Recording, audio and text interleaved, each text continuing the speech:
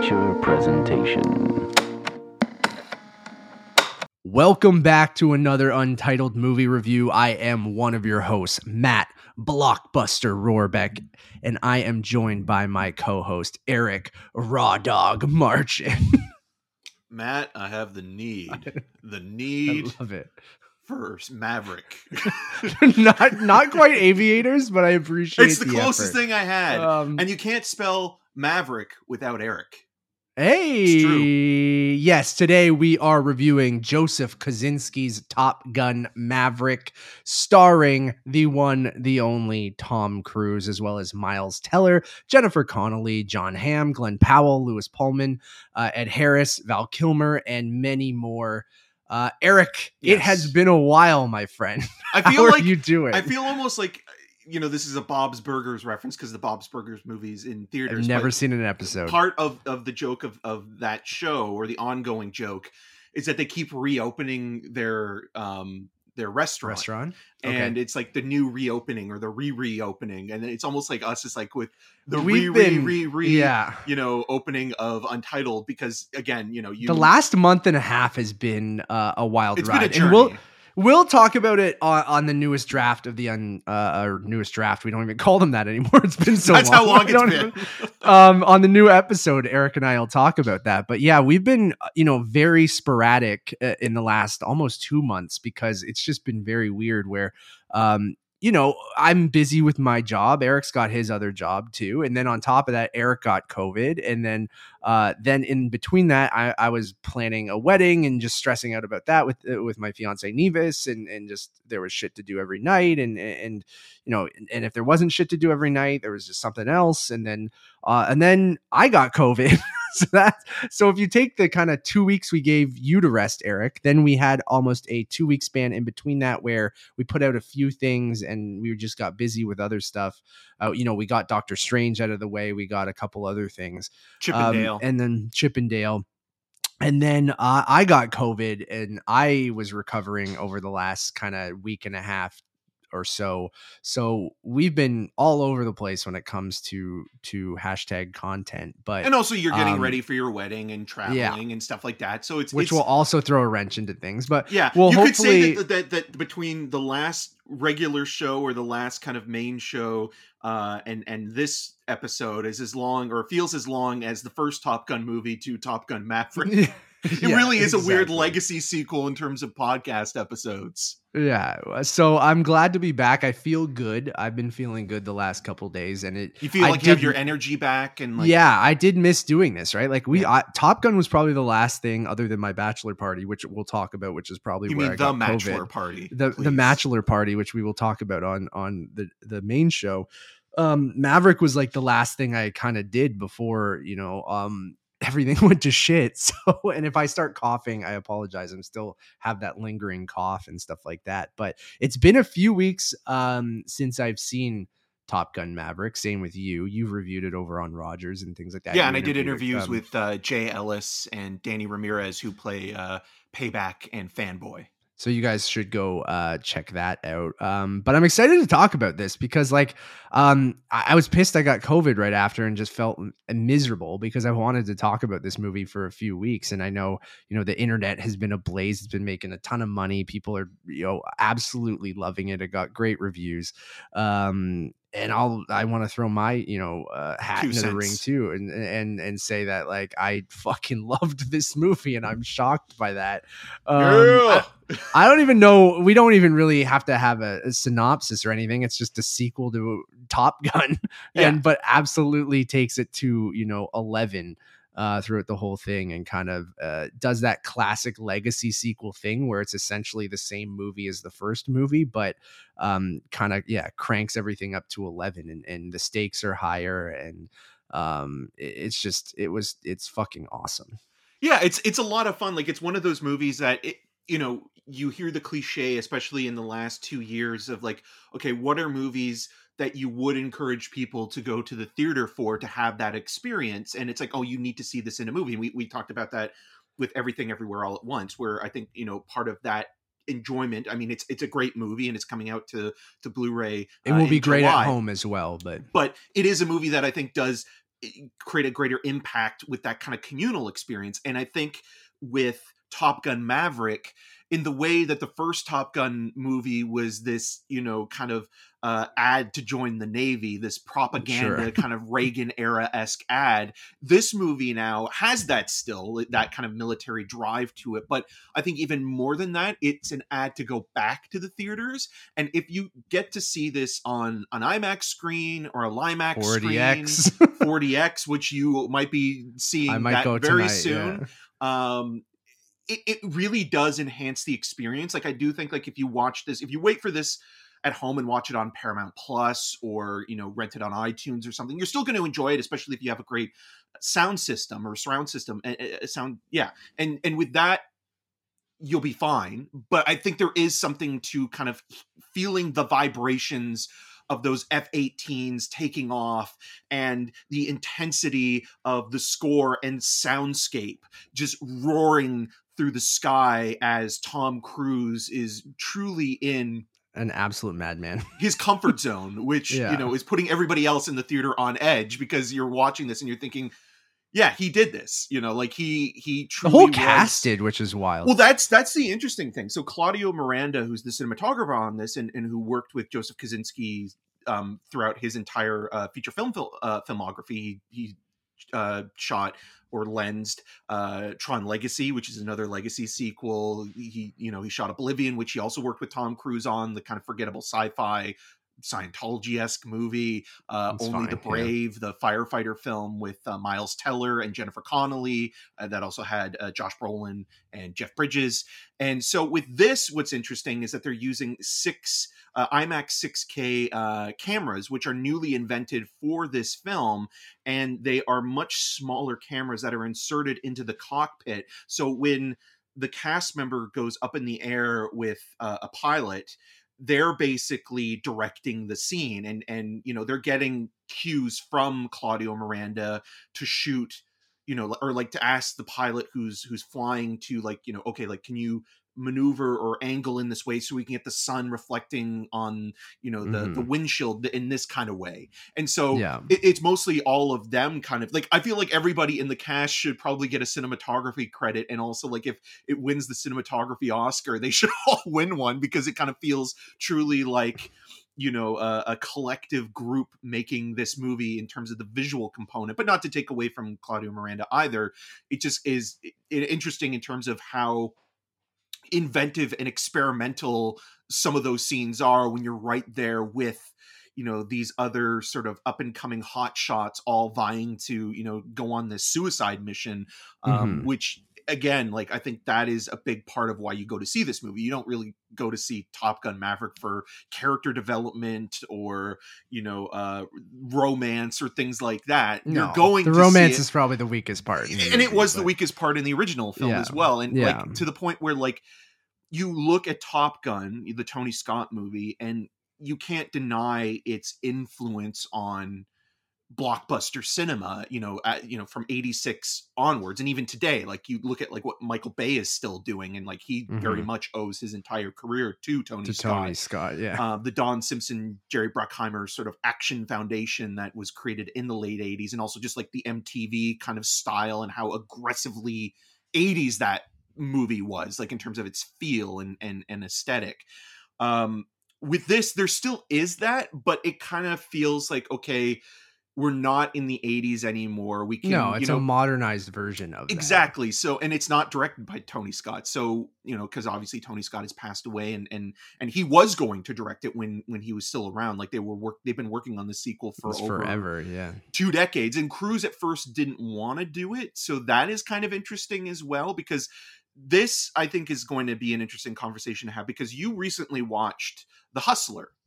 With Paul Newman, and the sequel to that, The Color of Money, the Martin Scorsese film, didn't come out until 25 years afterwards, so 61 to 86. 86 being the same year that Top Gun also came out, and Top Gun and Color of Money also have Tom Cruise. That was kind of like his big breakout year after Risky That's Business. why I thought it was an interesting quadruple feature with this, of being like one of the earliest legacy sequels, I think, and one of the most recent one, both having Tom Cruise, which I thought was interesting. Yeah, and there was more time between or there was less time between The Hustler and The Color of Money compared to Top Gun and Top Gun Maverick, because you have 36 years between those two things. And instead of 25. And the one major difference with this in terms of Cruise and Newman, I mean, I like Cruise, but I think Paul Newman is a better actor. I agree, but I mean, but it's very different. It's apples actors. and oranges. Yeah, no, absolutely. But what I'm going to not even criticize the film, but I think a major difference there is how Cruise seems to still be a little bit afraid to act his own age.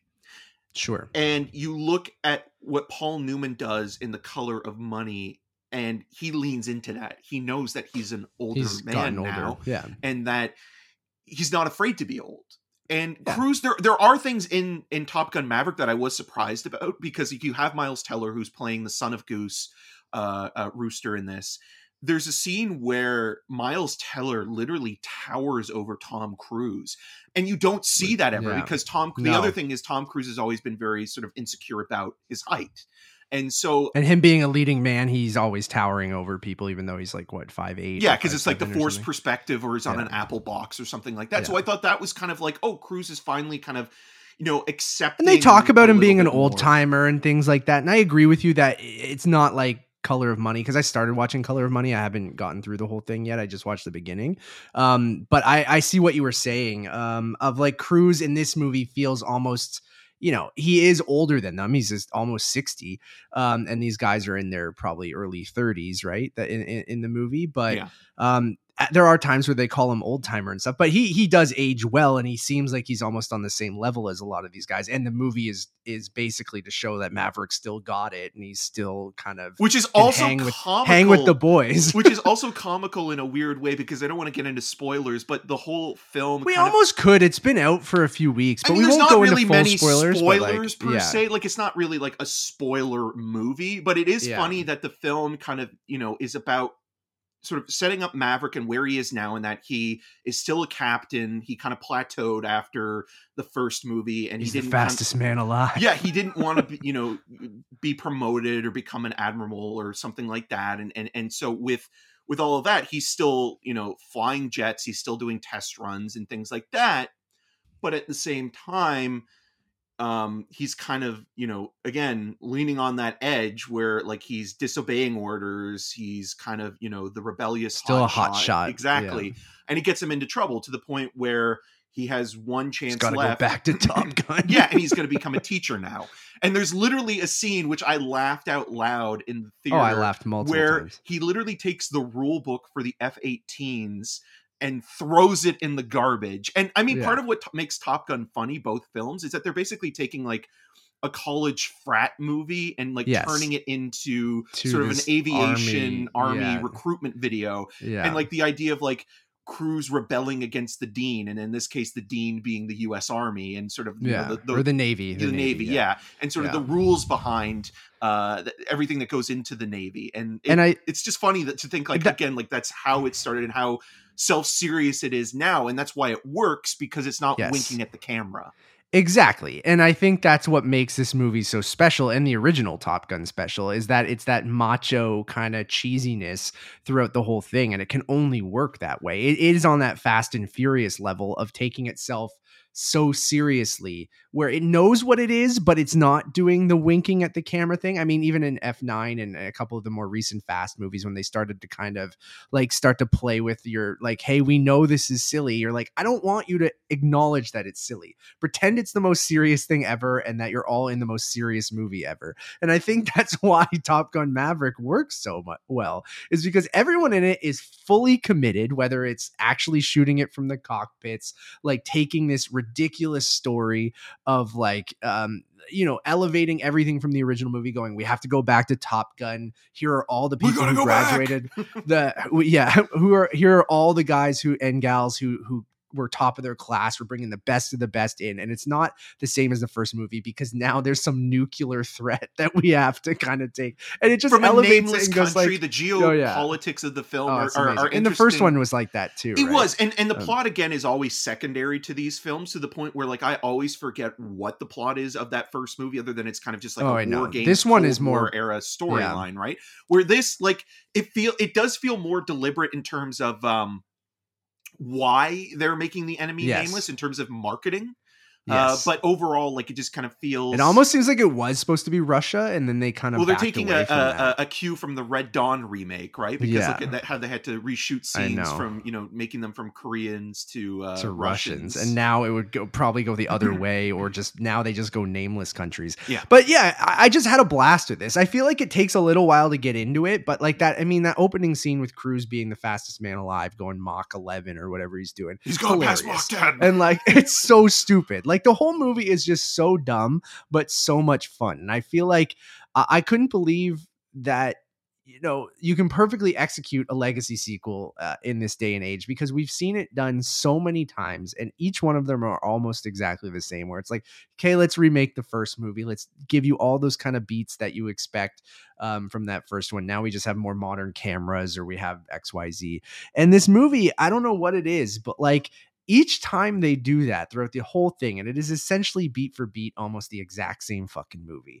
But for some reason, everything lands, whether it's the relationship between, Maverick and Rooster and playing in his relationship with Goose, the Penny Benjamin stuff, like the relationship and love interest thing is the kind of the weakest stuff, which we mentioned. And we should also say it's not Jennifer Connelly or Kelly McGillis's fault. No. They are doing exactly what the script is. I love Jennifer Connelly. It's just like it's just that Cruise is romantically inept. He's basically true. an asexual like being way, on screen, to the point where I don't know, that sex scene in that first movie, the tonguing. But it's the way it's shot. I would say the romance is coming from the camera more than the actual actors. There's no chemistry between Cruise and his leading ladies, even though, again, like Connelly, I think is 10 years younger than Cruise, but at least she's still more age appropriate than, say, Olga Kurylenko and Andrew Riceborough in Oblivion, or any of the romantic leads in the past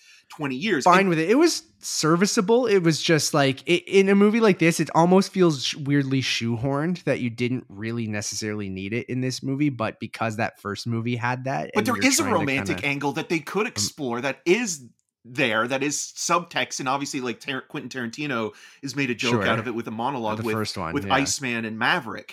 But there is that weird homoerotic sort of tension between the two, and like when you see Cruise texting Iceman in this, just having him as ice in his phone is the coolest thing. I know, ever. but the way that those texts are playing, and the way that like he's sitting longingly, like waiting for the next message to come through, you could re-edit those scenes and make it like a love montage of like two guys that never got together, and just like like there's more chemistry between those two in one scene than there is between Connelly and Cruise in the entire movie. I love seeing Kilmer come back, and he's good in it. In the one scene, it's the most emotional moment, and it is manipulative, but I think it works. But again, I think that it's genuine. I think that there is more chemistry between those two than there is Penny Benjamin and Pete. I agree. Mitchell. So and then I will say the chemistry between the core group and the core cast, I think, is a lot of fun. Like when you're introduced to Glen Powell's character Hangman and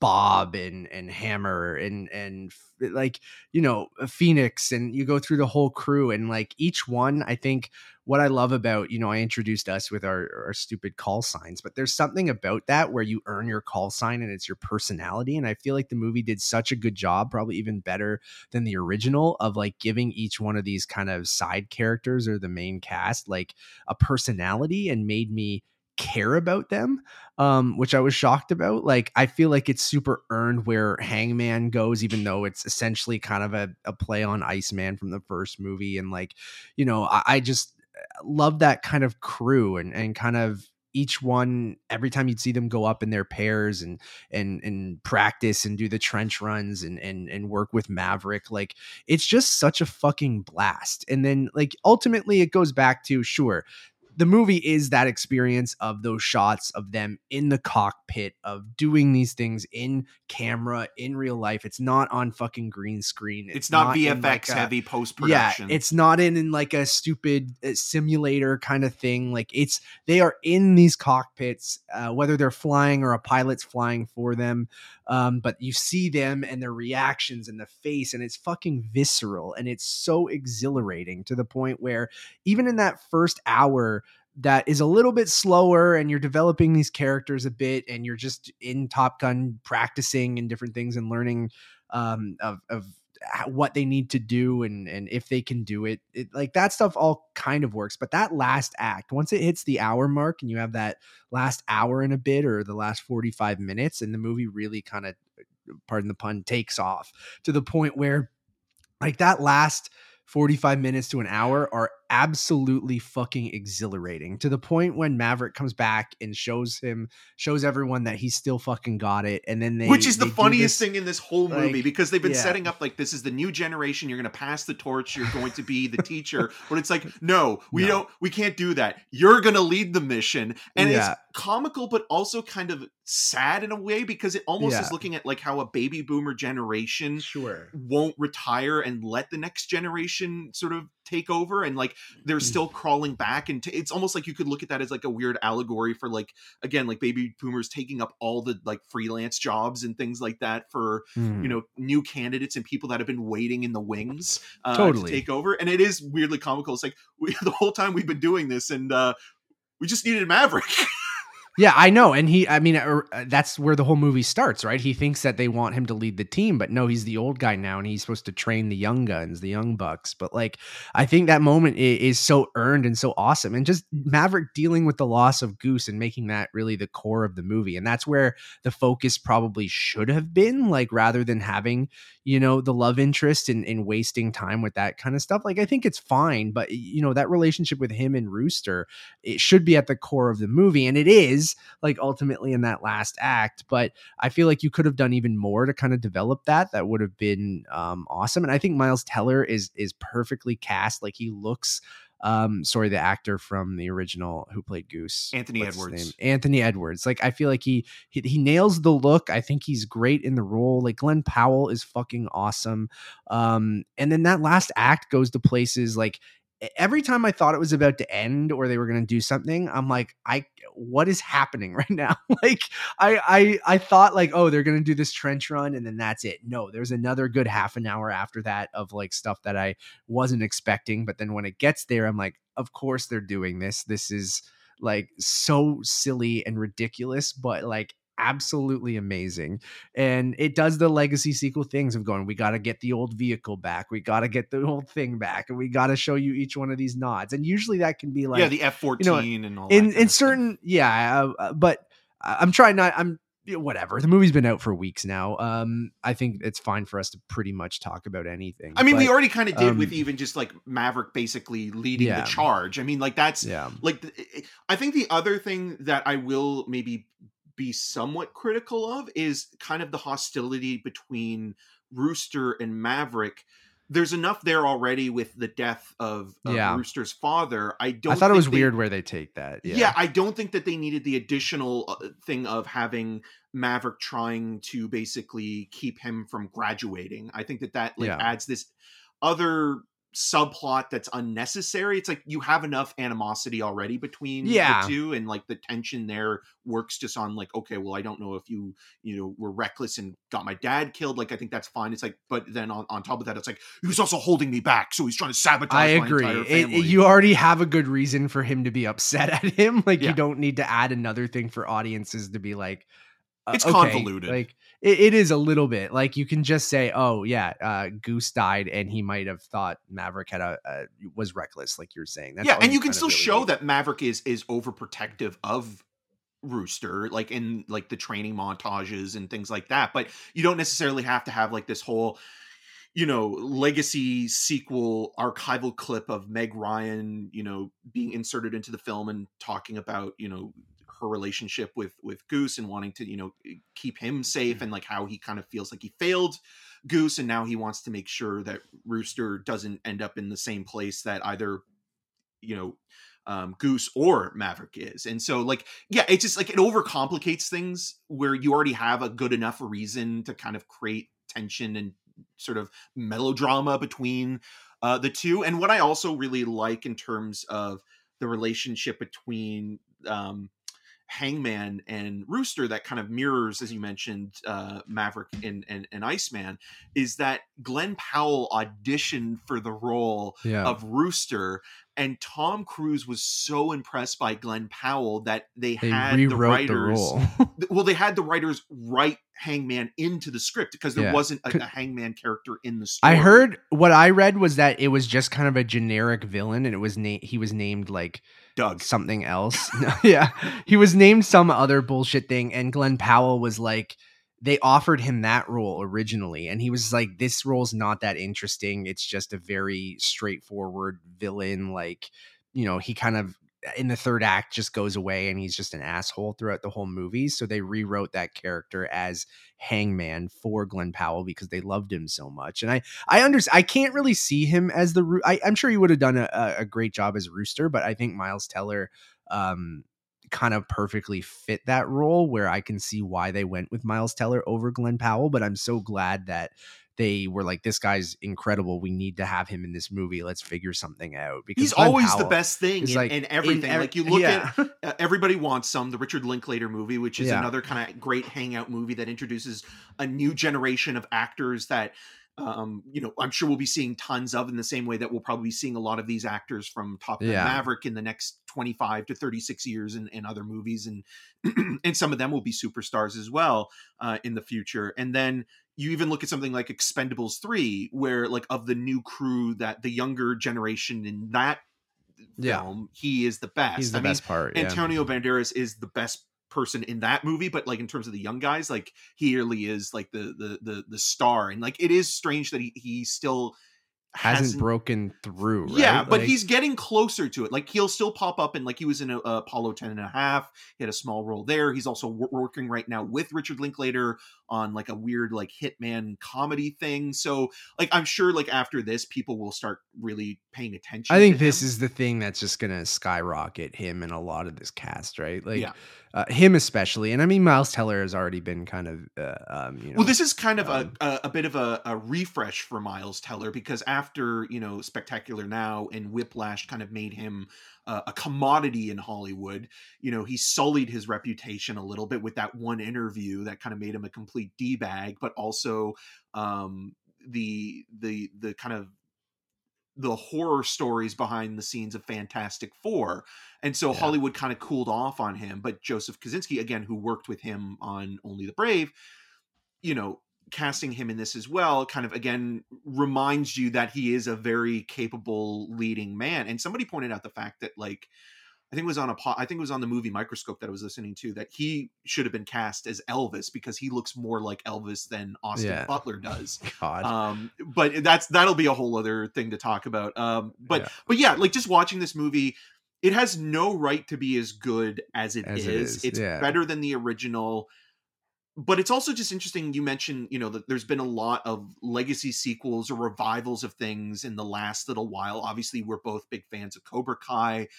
I find it fascinating that the one thing that seems to get the most sort of traction when it comes to a sequel, you know, or a gap sequel years down the line are comedies. You have Zoolander 2, Anchorman 2, Bill and Ted 3. Like the ones that don't work, you mean? No. The ones that kind of get the green light before. Sure. The ones that seem more like, this seems like a more of a surefire bet. Even if it wasn't as good as it is, people still would have seen this movie. But because Tom Cruise, I think, was somewhat reluctant to do a sequel to this, it kind of sat on the back burner for so long, where comedy sequels or legacy sequels in the comedy realm seem to kind of have more of like this avid fan base that continues to, you know, root for them. And then when they come out, all of those movies are bad. Yeah, and Dumb and Dumber 2. Like they're all awful. They're terrible. But it seems like those movies kind of were like the first ones to kind of, you know, hit hit the ground running, so to speak, in the last Maybe it's just decade easier. or so. I don't know. I Like, guess, just... and maybe it's just like But what the those movies fall filmmaking's easier. into is the worst things about legacy Oh sequels, yeah, where well, they comedy are is just hard to do a sequel to in general. in general. And then when you do a legacy sequel to a comedy, it's like, all right, let's tell you the same jokes we told you 30 years ago, and we'll just reference them and go, remember that joke? And then you're like, all right, where that works in something like Top Gun, when you're just referencing whether it's characters or a different plane or jet or things like that, and like, or little moments, whether it's a music cue, like the whole movie opens exactly like the original Top you got Gun. the Harold Faltermeyer score, yeah, and then you have Kenny Loggins with Danger Zone, and it's great. It kind of puts a smile on your face, because you're kind of like, in that opening scene, you're like, okay, they get what kind of movie this is, and they're not going to like take it away from you and do some sort, like, even though there is a Lady Gaga song at the end credits that kind of is replacing, I think it's a banger. I like it. It is. It's kind of replacing Take My Breath Away, but the only problem with the Lady Gaga song that I have is that it's also the same title as the Hootie and the Blowfish song, Hold My Hand. Okay. So it's almost like, you confusing. You ask your parents for the song Hold My Hand, and then they come home and bring you the Hootie and the Blowfish version. What I loved about the Lady Gaga song is I didn't love the love story in the movie, but I did like how they used that song in the score. Yeah. And I will just say the score in general, absolute banger. When you have Faltermeyer, you have Lady Gaga, Hans you have Zimmer. Hans Zimmer, produced by Lorne Balfe, like just an absolutely like it's like an all-star team of people. So like you have the Lady Gaga song, which they use in the score. You have the classic Top Gun anthem and things like that. Then you got Hans Zimmer coming in with these bangers, and then Lorne Balfe, who did the last couple Mission Impossible scores, coming in and producing it all, is absolutely phenomenal throughout. And like the one thing I will say is the licensed songs aren't as good as the original. Like that original soundtrack is just something incredible. Yeah, like, Playing with the Boys is an all-time classic. And that's my one, if I have one criticism in this movie, I think this movie is almost perfect.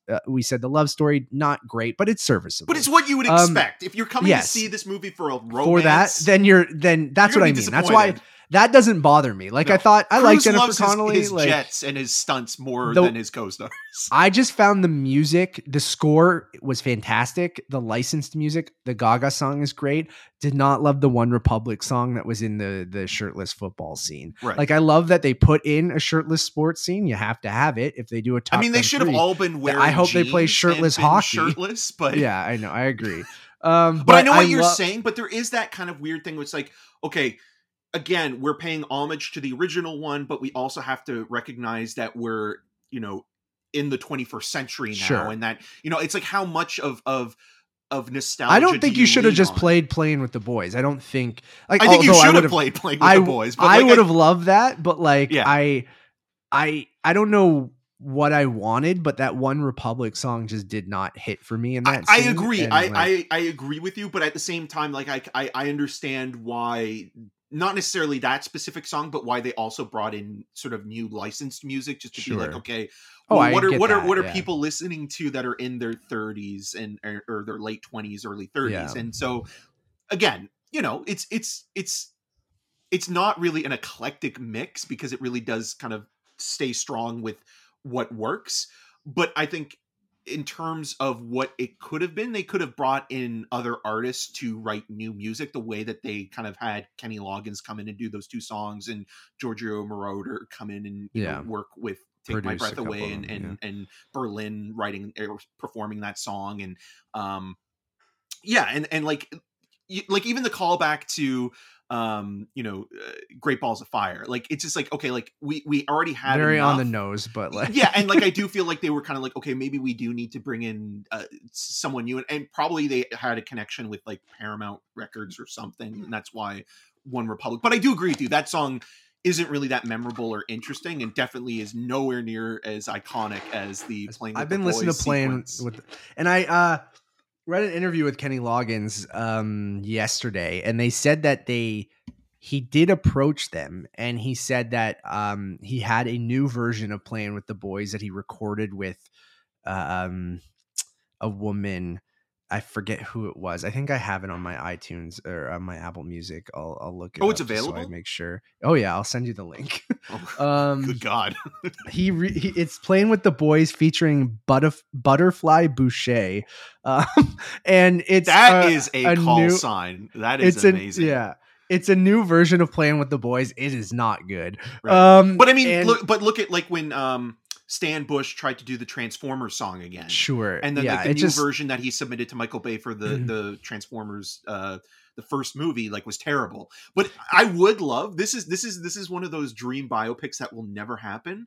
I would love to see a Kenny Loggins biopic that only is centered on him performing and working on Playing with the Boys. yeah. 2.5 hours of It's him just literally just- in studio Just working one of on the greatest songs of all time. But yeah, this new version, I think he said, "Hey, I have this new version if you want it for that scene." We're And good, I think, Kenny. yeah, they listened to it, and it's funny because they changed the lyrics to have one time going Playing with the girls and one saying Playing with the boys. Well, he does say in the so- original song "Girls Play Too." Yeah, I know, but they just changed the lyrics in this version. And I've also been listening to a it's- lot this last couple of weeks. Oh, I've been listening to the original Top Gun soundtrack over and over again, and Mavericks one is good too because it's the score. And then you have the couple of the. I don't even hate the One Republic song either. Like on its own, when I'm just listening to it on the soundtrack, it's fine. But I in just terms felt of like having in that, a great moment, I don't know where what these you want. characters come Who together I don't know what camaraderie-wise. artist can encapsulate Kenny Loggins today. Like who is the Kenny Loggins of 2022? I mean, really, it I is don't- Kenny Loggins. If we're Yeah. looking at it from the point of view of, who can succeed Maverick, the only person that can is Maverick. That's true. That's true. So I Which think again, that's like, I keep laughing at that. It's like, you got to train the new recruits. And then there's the scene where like he proves to everybody that it can be done.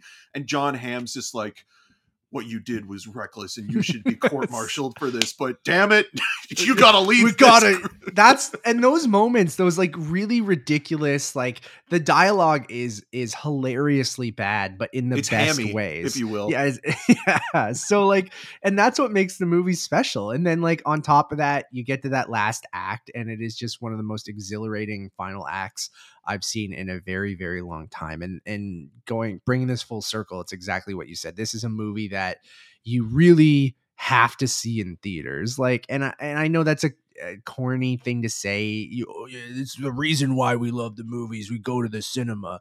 And Yeah, that Tom Cruise video that comes up. Yeah, Apparently exactly. As well. Yeah, I've made heard this for the yeah. fans. I'm gonna see it in 4DX, which I cannot wait to see in 4DX. We both saw it in IMAX, and IMAX. It's shot in IMAX, as Eric mentioned, on these new IMAX cameras that they have for this, and it's not like the full 1.43 IMAX, but it's the 190 IMAX, and it still looks phenomenal if you can go to a giant IMAX laser screen and or the closest thing to it, like the biggest. Yeah, like screen a you can Limax possibly is fine find. too. Yeah, a Limax will do, but if you have one of those real IMAX screens, that would be awesome. And then from everyone I've talked to who has done, Joey Noel and Tim Geddes and a bunch of the kind of funny people have seen it in 4DX, and they're like, this is a movie made for 4DX. They're like, it is one of the most fun experiences you'll have. And I'm like, I'm not a 4DX guy really at all. I think like, for certain movies, it can be like a really silly,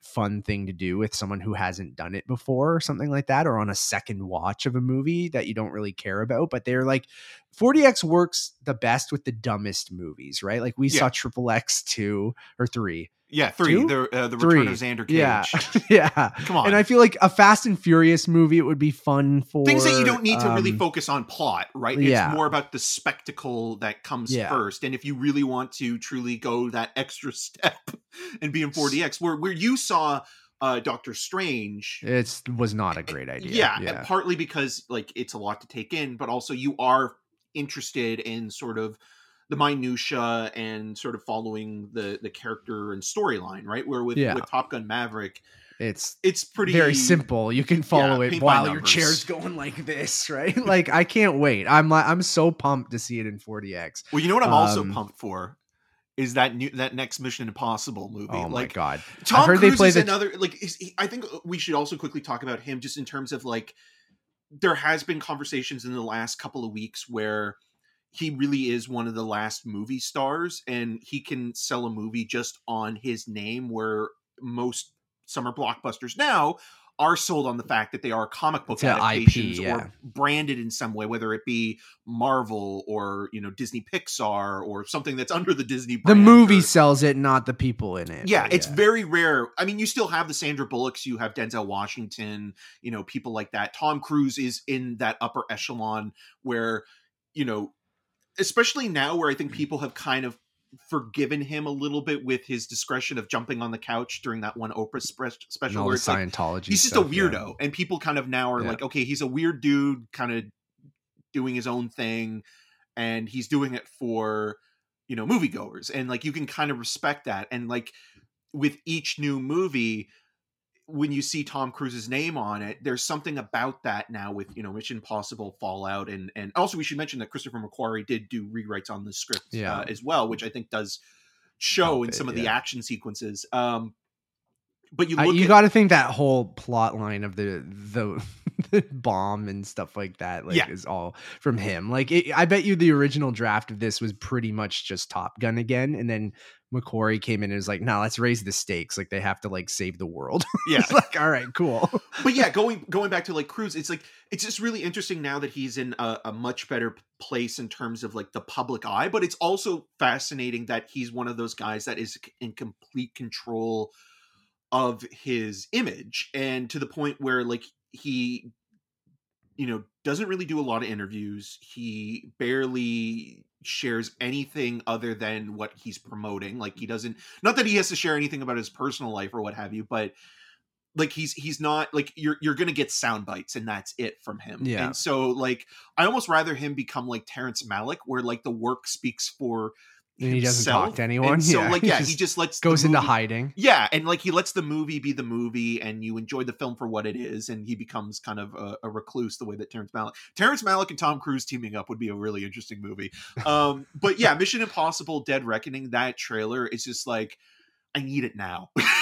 Have you seen it on the big screen yet? Not yet. No. I've heard that he intros Top Gun by introing the Mission Impossible trailer. Nice. Like he just goes, "Welcome, thank you for seeing Top Gun Maverick. Here's Mission Impossible," which is smart on Paramount's side of things. But in your opinion, and maybe this is because I mean there's a lot of movies he's been in. In your opinion, what would you say is his best performance within the action genre? And you could say action sci-fi, action fantasy, action, like just action as an umbrella. You have to go Mission Impossible, right? Like, I know that's like the kind of boring answer, but like that franchise just keeps getting better, and I don't understand how that. And I think he is great as Ethan Hunt, and there's no one who has played that same character for this many years that like has kind of elevated it and taken it to a completely different level and gotten better as they go along, and wilder, and like the commitment to, you know, the stunts that he does in the Mission Impossible movies. And like, and you can see that in this as well, of like, there's no other action franchise and no other guy, like you said it, he is one of the last movie stars. He's a guy who, I don't know how he's the last action hero. Like, he almost is, man. Like, where it's like, you know, in a day and age where everything is green screened and CGI and stuntmen in masks and things like that, like for a guy on his level to be like, no, I will pay for my own insurance, or I will like, I'll figure this shit out. I am doing the stunts. I will learn how to fly a fighter jet. I will launch a motorcycle off of a mountain. I will, you know, skydive out of an airplane. He'll just do he'll climb on the side of the Burj Khalifa. Like, the Mission Impossible movies, I think, are one of probably maybe the best action franchise of all time, just because like how they've gotten better as they go along. And that first movie is so different than, and I think it's equally as good, but just in a much different way. It's very 90s. It's a De Palma movie. Like it's not what that franchise is now, but like for a franchise to evolve and a guy to keep upping, like, I don't know how each time he goes, okay, what's something wilder I can do? Like, and I don't even know how that's even possible. So, and you know, he's fumbled along the way. Like, The Mummy was awful, and you know, you mentioned things like Oblivion and Jack Reacher, like never the second one, like that first Jack Reacher was fine, but like And then I will give a shout out to Edge of Tomorrow. That's which I think my is favorite fantastic. Cruise movie. Specifically, I love Fallout is a masterpiece, but in terms of Cruise performance, I think that is the one film that kind of marries both his dedication to creating great action set pieces, but also getting a character that evolves in an interesting way throughout the entire arc. I mean, obviously the gimmick being the Groundhog Day, sort of, repeating the same day over and over that again. movie rules, man. It's but so going good. from, it's like one of the few times you saw Tom Cruise playing a guy who was really unlikable and kind of a coward. And that goes against what Tom Cruise is always projecting himself as. In the same way that when you see Cruise in movies like, Magnolia or Collateral, like when he's playing a villain or a scumbag, it's like, oh, he's really good at these roles and kind of can find something deep and dark great in both inside of those movies too. Yeah. But with Edge of Tomorrow, it kind of felt like it married both the action and character beats to make something truly unique. And that movie, I think, is really underrated as well. But there was just something about that performance where it felt like, oh, wow, like he really embraced, like an unsavory side to his personality and the way that he, is basically a guy who just wants to get out of this situation and has to become the hero basically by default and having that's how he gets out of it. Yeah. And like that, it's great. I thought Emily Blunt is fantastic in that movie. She rules. That movie weirdly, it has, people love it, but it's weirdly underrated, I feel like, or just like not talked about as much as some of the other things. It's some like, of the best editing, I think, in an action movie in the last little while. And like, even just like, with the late great Bill Paxton and like that one scene where Cruise is trying to escape and he rolls like out of like the group doing push-ups and he gets run over by the truck. It's like, what were you doing? What were you thinking? It's so awesome, dude. And I will give a shout out to Tropic Thunder. I love him as Les Grossman. Like, I feel like that was just such a shock to see him in that makeup as that character in 2008. War of the Worlds, I actually really like too, the Spielberg movie. I haven't seen it in quite some time. I remember not liking it when I first saw it and then rewatching it recently and really, really liking it. Remember when he played Austin Powers at the beginning of Goldmember as well? Yeah. Good times. He's I do wish that he would like maybe kind of work with someone like a Paul Thomas Anderson again, because like I do feel like he has this group of filmmakers right now, whether it be Joseph Kosinski or McQuarrie, or Doug Liman. Like those three guys, he seems to be like circling between. Like it's like, okay, like if I'm not working with one of them is developing my next project. It's what we say about DiCaprio too, right? Like he kind of you find that group of guys that you're comfortable working with, and you kind of just stick within. You rotate between the three people. But I would argue that DiCaprio, I think, is more open to allowing the director, especially when it's someone like Scorsese or Christopher Nolan or whoever Tarantino to take over, where I think Cruise truly still wants to be in control. Yeah, like I think Cruise is allowing them to make the movie that they want to and protecting them from producers and but I think he ultimately has final cut, and like that's probably another reason why he hasn't worked with a Paul Thomas Anderson or a Michael Mann again in such a long time, because he wants control. And it just kind of feels like, oh, like again, like going to the Paul Newman thing, like when Paul Newman started doing movies like The Verdict, the Sidney Lumet movie, it kind of again felt like he opened up this new avenue for his career where he was playing these great character parts, where he was playing flawed people, where Newman in The Verdict is this alcoholic washed up lawyer who gets this case that should be basically just a run-of-the-mill thing, and then he turns it into something bigger and kind of puts everything on the line. And with that, like again, it shows a side of Paul Newman that wasn't kind of the start of his career, where he was this marquee idol and still a great actor. But I feel like Cruise, there's just something there that's kind of like he's just afraid to take that one. That is his true Mission Impossible, where he's just afraid to take that leap into the next stage in his career. Do you think that will naturally come with him aging? Like, he's 59 now. He cannot do this forever when it comes Well, to, you hope not, because like again, action. vanity and ego comes into play here, right? Yeah. Like And you hope that, like, with these last two Mission Impossible movies, if they are the last two they with won't be him. they won't be. I know. And then, like, you think with, Maverick, sure, he's in a, you can still fly a, I guess, a fighter jet. Well, he's I don't know working how, with Doug like, Liman right now to shoot that movie in space, right? oh God, yeah. Like, So, that's- like he'll that's probably wild. be 64 or 65 by the time they actually Yeah. start shooting And that then, thing. so that's what I mean. Like, maybe when he hits his 70s, we'll get kind of a more interesting Tom. Not saying that he's not interesting now, because he's doing insane things. It's just like, maybe we'll get the more subdued, kind of character driven Tom Cruise in his later ages. And like, whether it's, Paul Newman just showed his age a little bit earlier than Tom Cruise, because Tom Cruise is aging slowly. I don't It's know. all that like, bird saliva. Yeah, I have no idea what Scientology does to, like, what magic they're doing, but I or witchcraft, whatever you want to say, but Also just being a problematic cult as well, right? Oh, Like, that's- absolutely. yeah. I'm poking fun at it, but they're Yeah. really fucked up, and he's still part of it, right? Yeah. Him and the Sea Orgs are still It's- hanging out. It's really not cool, which is the one thing that I think holds me back from, like, I think his movies speak for themselves, but all that other stuff is just whatever. Yeah, it's questionable, and like yeah. again, like you hear things where like I remember listening, But religion reading, in general is really weird, yeah, but like so, he had like Scientologists like cleaning his yacht, like stuff like that. It's weird.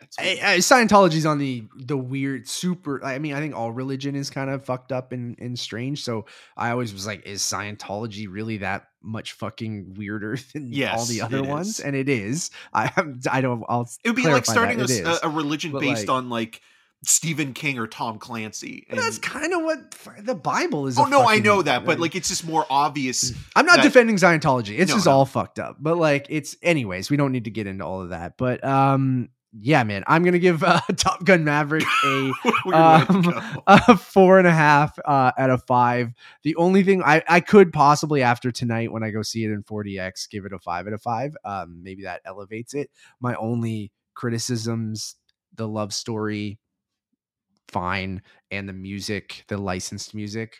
I mean, it's no playing with the boys. So that shirtless football scene, while fantastic, I wish I looked like anyone in that scene. The One Republic song, not great, so that bumps it down to 0.5 for me. I'm going to give it 4 out of 5. I really like the film, but again, like if I'm looking at it in the Tom Cruise canon of recent action fare, I still think that the pinnacle of his success and just in terms of sheer spectacle is Mission Impossible Fallout. Like there's no way that Dead Reckoning can be as good as that movie. I don't know, dude. Part 1 and part 2, though, like I'm so pumped. I have no idea how it's better, but like I've been saying that about every Mission Impossible movie. I was like, after Ghost Protocol, Brad Bird I'm was like, how can you? I'm like, you can't get better than this. The IMAX footage in that movie and that whole Burj Khalifa sequence, and I'm like, this is the pinnacle of action movies. Then you get Rogue Nation, you're like, this movie fucking rules too. And then you get Fallout, and you're like, how is Fallout even better?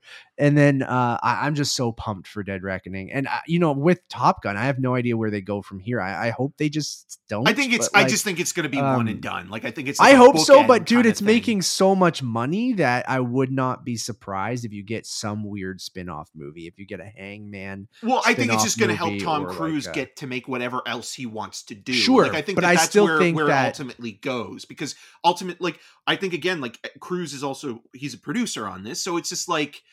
If he doesn't want there to be another movie, he can basically say, "Oh, totally, yeah. We're done. We did what we came to do, and I'll still make movies for Paramount, and I'll still, do all these kind of death-defying films. But I kind of feel like it's really up to Tom Cruise, even if it was a spin-off. Yeah, I could see him producing a spin-off or something where he's not necessarily in it or something. I mean, bring in Vin Diesel. I just don't know. God, I don't know where you go. Like, I think like, because it's not really about the plot. Well, you wait another 36 years until like he's in his 90s, and then you bring him back again. God, could you imagine?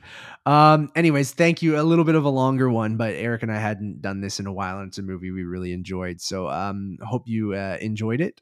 Thank you for listening or watching. I'm pumped to be back and recording stuff with Eric, even if it is only for a week before I leave for 3 weeks. We'll figure out what the schedule is going to look like while I'm gone. We'll have stuff dropping that we pre-recorded, so we're not going to go completely silent over the month of June into July, but Stuff we'll will have still be trickling in. Yeah, we'll have reviews for Lightyear. We'll have reviews for Spiderhead, another Joseph Kosinski, Miles Teller, yep. Miles Teller movie. So we'll get double Kosinski in about a couple weeks' time. Good for him. And we'll have we might pre-record a couple regular shows, and we'll have a couple other reviews that I'm going to try to cram in the next week or so. So keep it locked right here on YouTube or podcast services, a one-stop shop for everything. Just head over to Letterboxd at untitled_movies. And that's it. My name is Matt Rohrbeck. You can find more of my work around the internet, but mostly at untitledmoviepodcast.com. And you can follow me on all of those social medias at Matt Rohrbeck. And I'm Eric Raw Dog Marchin. You can find more of my video reviews on rogerstv.com/cinemascene, including an interview with Top Gun Maverick co-stars Jay Ellis and Danny Ramirez. And you can find me also on all the social medias at EM6211. Until next time. I'm going to Applebee's. Oh, God.